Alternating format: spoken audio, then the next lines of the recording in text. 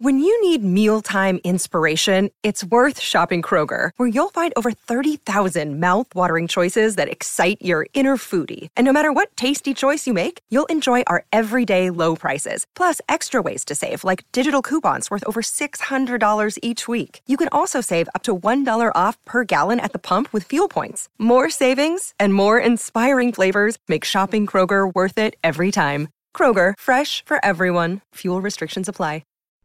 Well, welcome to Coventry Telegraph podcast, Well We Sing Together. I'm delighted to be joined once again by Mickey Ginn, Sky Blues legend of this parish. And now the Sky Blues have been drawn Stoke City in the third round of the FA Cup this year, Mickey. And they played them just once before in the FA Cup. Bit of a special game, and one that you're fondly remembered for, back in 1987 on the road to Wembley. What do you remember of the game itself?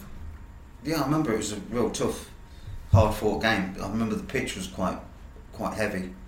Not much grass on it. I think it was February we played, wasn't it? February 1987. Yeah. And the pitch weren't the greatest. Obviously, not the pitches they play on now. And it was a real slog. It was a full-out, full-on FA Cup match, fifth round tie. You expect it to be, Stoke at home, with their supporters. They get behind the team, and obviously with the Coventry support as well. It was a full house, and it was a fantastic cup match. I thought really enjoyed it. I mean, 8,000 City fans there. I mean, relatively short trip and that, but I mean, that must have been some atmosphere, mustn't it, with that 8,000 City fans there? Well, I think there was more than that, Andy, because I think in the last 30 years there's more than 8,000 people spoken to me about that game. Honestly, because obviously I scored the goal in the 71st minute at that end. I mean, so it's amazing, really. I think it's 30 years ago. Yeah. And, I don't know, so many people have said to me about that game. Yeah. It's like, 8,000, it must have been more like 18,000 now, Just incredible. So many people remember, and obviously with us being drawn against Stoke again, slightly different circumstances, obviously, but... bit more of a gulf this time. Well, yeah, I know. Well, I think we were slight favourites, obviously, because first time we're on a good run, because we're on a decent run in the league as well. So, I think Stoke obviously be favourites this time, Andy. Yeah. Now, am I right in thinking that you and Dave Bennett came in for Lloyd McGrath and Dean Emerson, who was suspended? Was that right? Ahead of the game? I'm not sure. I've got to be honest. We had a fairly strong side out. Yeah. I'm not sure whether Lloyd was suspended. He might well have been, I don't know. He could have been injured, or Dean was suspended or injured, I don't know. Yeah. But I don't know, it's fate, isn't it? Obviously I've probably played in a position where I wouldn't have played and scored the winning goal. So, these things just seem to happen for us, Yeah. Was it a tight game then? It was really tight, was it? Or were you under a lot of pressure? Or No. We were obviously at times we were under a bit of pressure, but again we put them under a bit of pressure. I thought it was a pretty even game, really. Yeah. Just luckily I came up with the goods at the right time. I did, to score the goal. And once we went 1-0 in front, then we weren't going to let that slip. Was there that the mentality? I mean, we've talked about team spirit and stuff like that, but once you got in front. Yeah. Was that it? It was almost like, was that sort of everybody knew, that everybody was just going to give so much, exactly. And there was no way back for them. That's right. You're not shutting up shop. You're not. So I'm not going to go for goals because we had too many attacking players. Me, Bano, Cyril, and I think Nick Pickering was playing down the left. Sure, he was. Dave Phillips was playing. So we had players there who wanted to get forward, Andy. But definitely, once you get that goal up in a cup match like that, so much determination not to let it slip. You have that mentality. You have to have that mentality. Not sure I see too much of it now.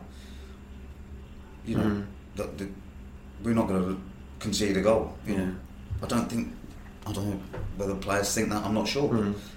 I certainly didn't. We certainly did, Andy, back then. I can remember it like it was yesterday, really. And that was the fifth round. But I mean, obviously, John Sillett was famously said from a very early stage, Coventry City's name was on the cup. I think he meant Lamington Charity Cup, didn't he? Oh, yeah. Initially, but he was misquoted. Yeah. But that sort of thing stuck. But you know, at that stage, once you've beaten Stoke, having beaten Man United, obviously previously to that, did you think we can go all the way? Was that in your mind, or were you just thinking about the next game? Thinking about the next game, yeah. To be honest, yeah, weren't obviously waiting to see who you draw. Got Sheffield Wednesday away, which, you know, we were quite happy with that really, because Sheffield Wednesday a decent side then, but we had a decent record against Sheffield Wednesday. So no, it wasn't a problem. You're literally thinking about the next league game, Andy. Because it's top division football, and you've got to get switched on to the next league game, really. So talk us about through this goal then. Where did it all start? When were you playing in the middle or wide on that day? I was playing. Initially, I played wide on the right, and I think I came in from that side because I think Nick crossed the ball into the box, and I think Dave Phillips controlled the ball, and he just laid it off, and I came in from the right, and just because of the state of the pitch, I didn't smash it. I just side-footed it, you know, just a short back lift past the keeper before he could move. So just a simple goal really. It was only like sort of 12 yards out. But because of the state of the pitch, you know, I just made sure short back lift, made good contact with the ball, and it was in the bottom left hand corner before the keeper had moved really. So then all the supporters were going berserk. So and that was right in front of the away supporters. Yeah. Did you go straight to them and celebrate? Didn't do any of that, you know, because even though it's just scored, you know, don't do all these somersaults and all that sort of stuff. So I wouldn't be probably talking to you now if I did any of that, but just literally, you know, you hug your teammates and that, then you go back and get on with the game. Get on with the job, yeah. Exactly. Make sure you get. None of this taking your shirt off and throwing it around you. So for the record, you never took your shirt off once to celebrate. Never. I mean, it's probably never happened though back in the day, did it? It's probably a modern phenomenon, isn't it? Yeah, never. I don't know. No, I know. Kids today. And then late on in the game, I think Lee Dixon went down in the box. I don't know if he was fouled or went down in the box. Excuse me. And there was a sort of late penalty shout. So, do you remember that? I do, yeah. I think Lee was playing right back. Literally, it was, I think he moved to Arsenal, didn't he, the following season. Not long after, anyway. And pretty sure Dave Phillips sort of went in with the challenge, and it was one of those where you could have given it, but he didn't. So thankfully he didn't. Yeah. And the rest, as we say, is history. That's true. But, yeah. I mean, moving to today's team. I mean, I know you watch the Sky Blues week in. Every game at the Rico, every home game, because you do the stats for the Press Association. But what are your thoughts on how they're doing today, this season? Well, I'm disappointed that we're at this level of football. Right. But it's where we are now, Andy, so you have to get on with it. But I think we had a reasonable start. I had to be honest, before the season started, I thought we'd be in the top three of this division. Right. And I still feel we can be. Hopefully, Mark Robbins will be giving some funds next month to bring a couple of players in, obviously, because we've lost two of the better players to injury. So, but I can't see why we can't get out of this division first time. I'm asking. I hope we can. Yeah. I mean, the frustration for me is the inconsistency. You know, you can go to Luton, go to Lincoln. I know it's we always talk about fine margins and all that sort of stuff, but then they've had some frustrating form at home, haven't they? Just been a little bit too inconsistent, haven't they? Yeah. You know, lost games where they just haven't been able to break. The Forest Green game, that was it's just astonishing. You know, it's not as if we don't create chances, Andy. It's just that inconsistent finishing or mistakes. But this is what you get when you're playing at this level of football, because the players are playing at this level because they're inconsistent. If they did the right things all the time, then they'd be playing a high division, right. and that's the difference. Players at this level play at this level for that reason. So I don't know. Hopefully, if Mark can bring some players in who are better than this level, that is the only way you can get out of this league. I think if you just have a squad full of 4th division players, or League 2 players as it's called now, then that's invariably where you're going to stay. So hopefully we can get some players in who are slightly better than this league. to get us out of it first time. Where do you stand on Mark McNulty? He's taken a bit of stick from the fans this season, but he's got 8 goals now in all competitions. He's got 4 in the last 5, so it seems to be coming together for him. But it was obviously a frustrating afternoon on Saturday because he had 4 or 5 chances. Over the bar, that's right. Slashed at a couple of them. But then came up the goods and scored a really good goal, didn't he? I thought he'd overrun it. Yeah, I thought the keeper should have. He took a heavy touch, didn't he? Yeah, I thought the keeper. I think his touch actually made his mind up to dink it over the keeper in the end. Yeah, but I think he's got some good technique. I think he's just having he's had a bit of a sort of bad run. I think he's been maybe just snatching at the shots, and he's hit a couple over the bar, didn't he, on second half Saturday? Yeah. But I mean, maybe as you said, with him scoring that goal, maybe that's will help him. I don't know, but as you said, he's got 8 goals. Most strikers do miss chances, don't they? Yeah. So as long as he keeps scoring, hopefully he'll obviously get into double figures, and really he should be looking at 15 goals for the season. Yeah. I would have thought at this stage of the season, and he's got 8, so you'd hope to double that, I think. Yeah.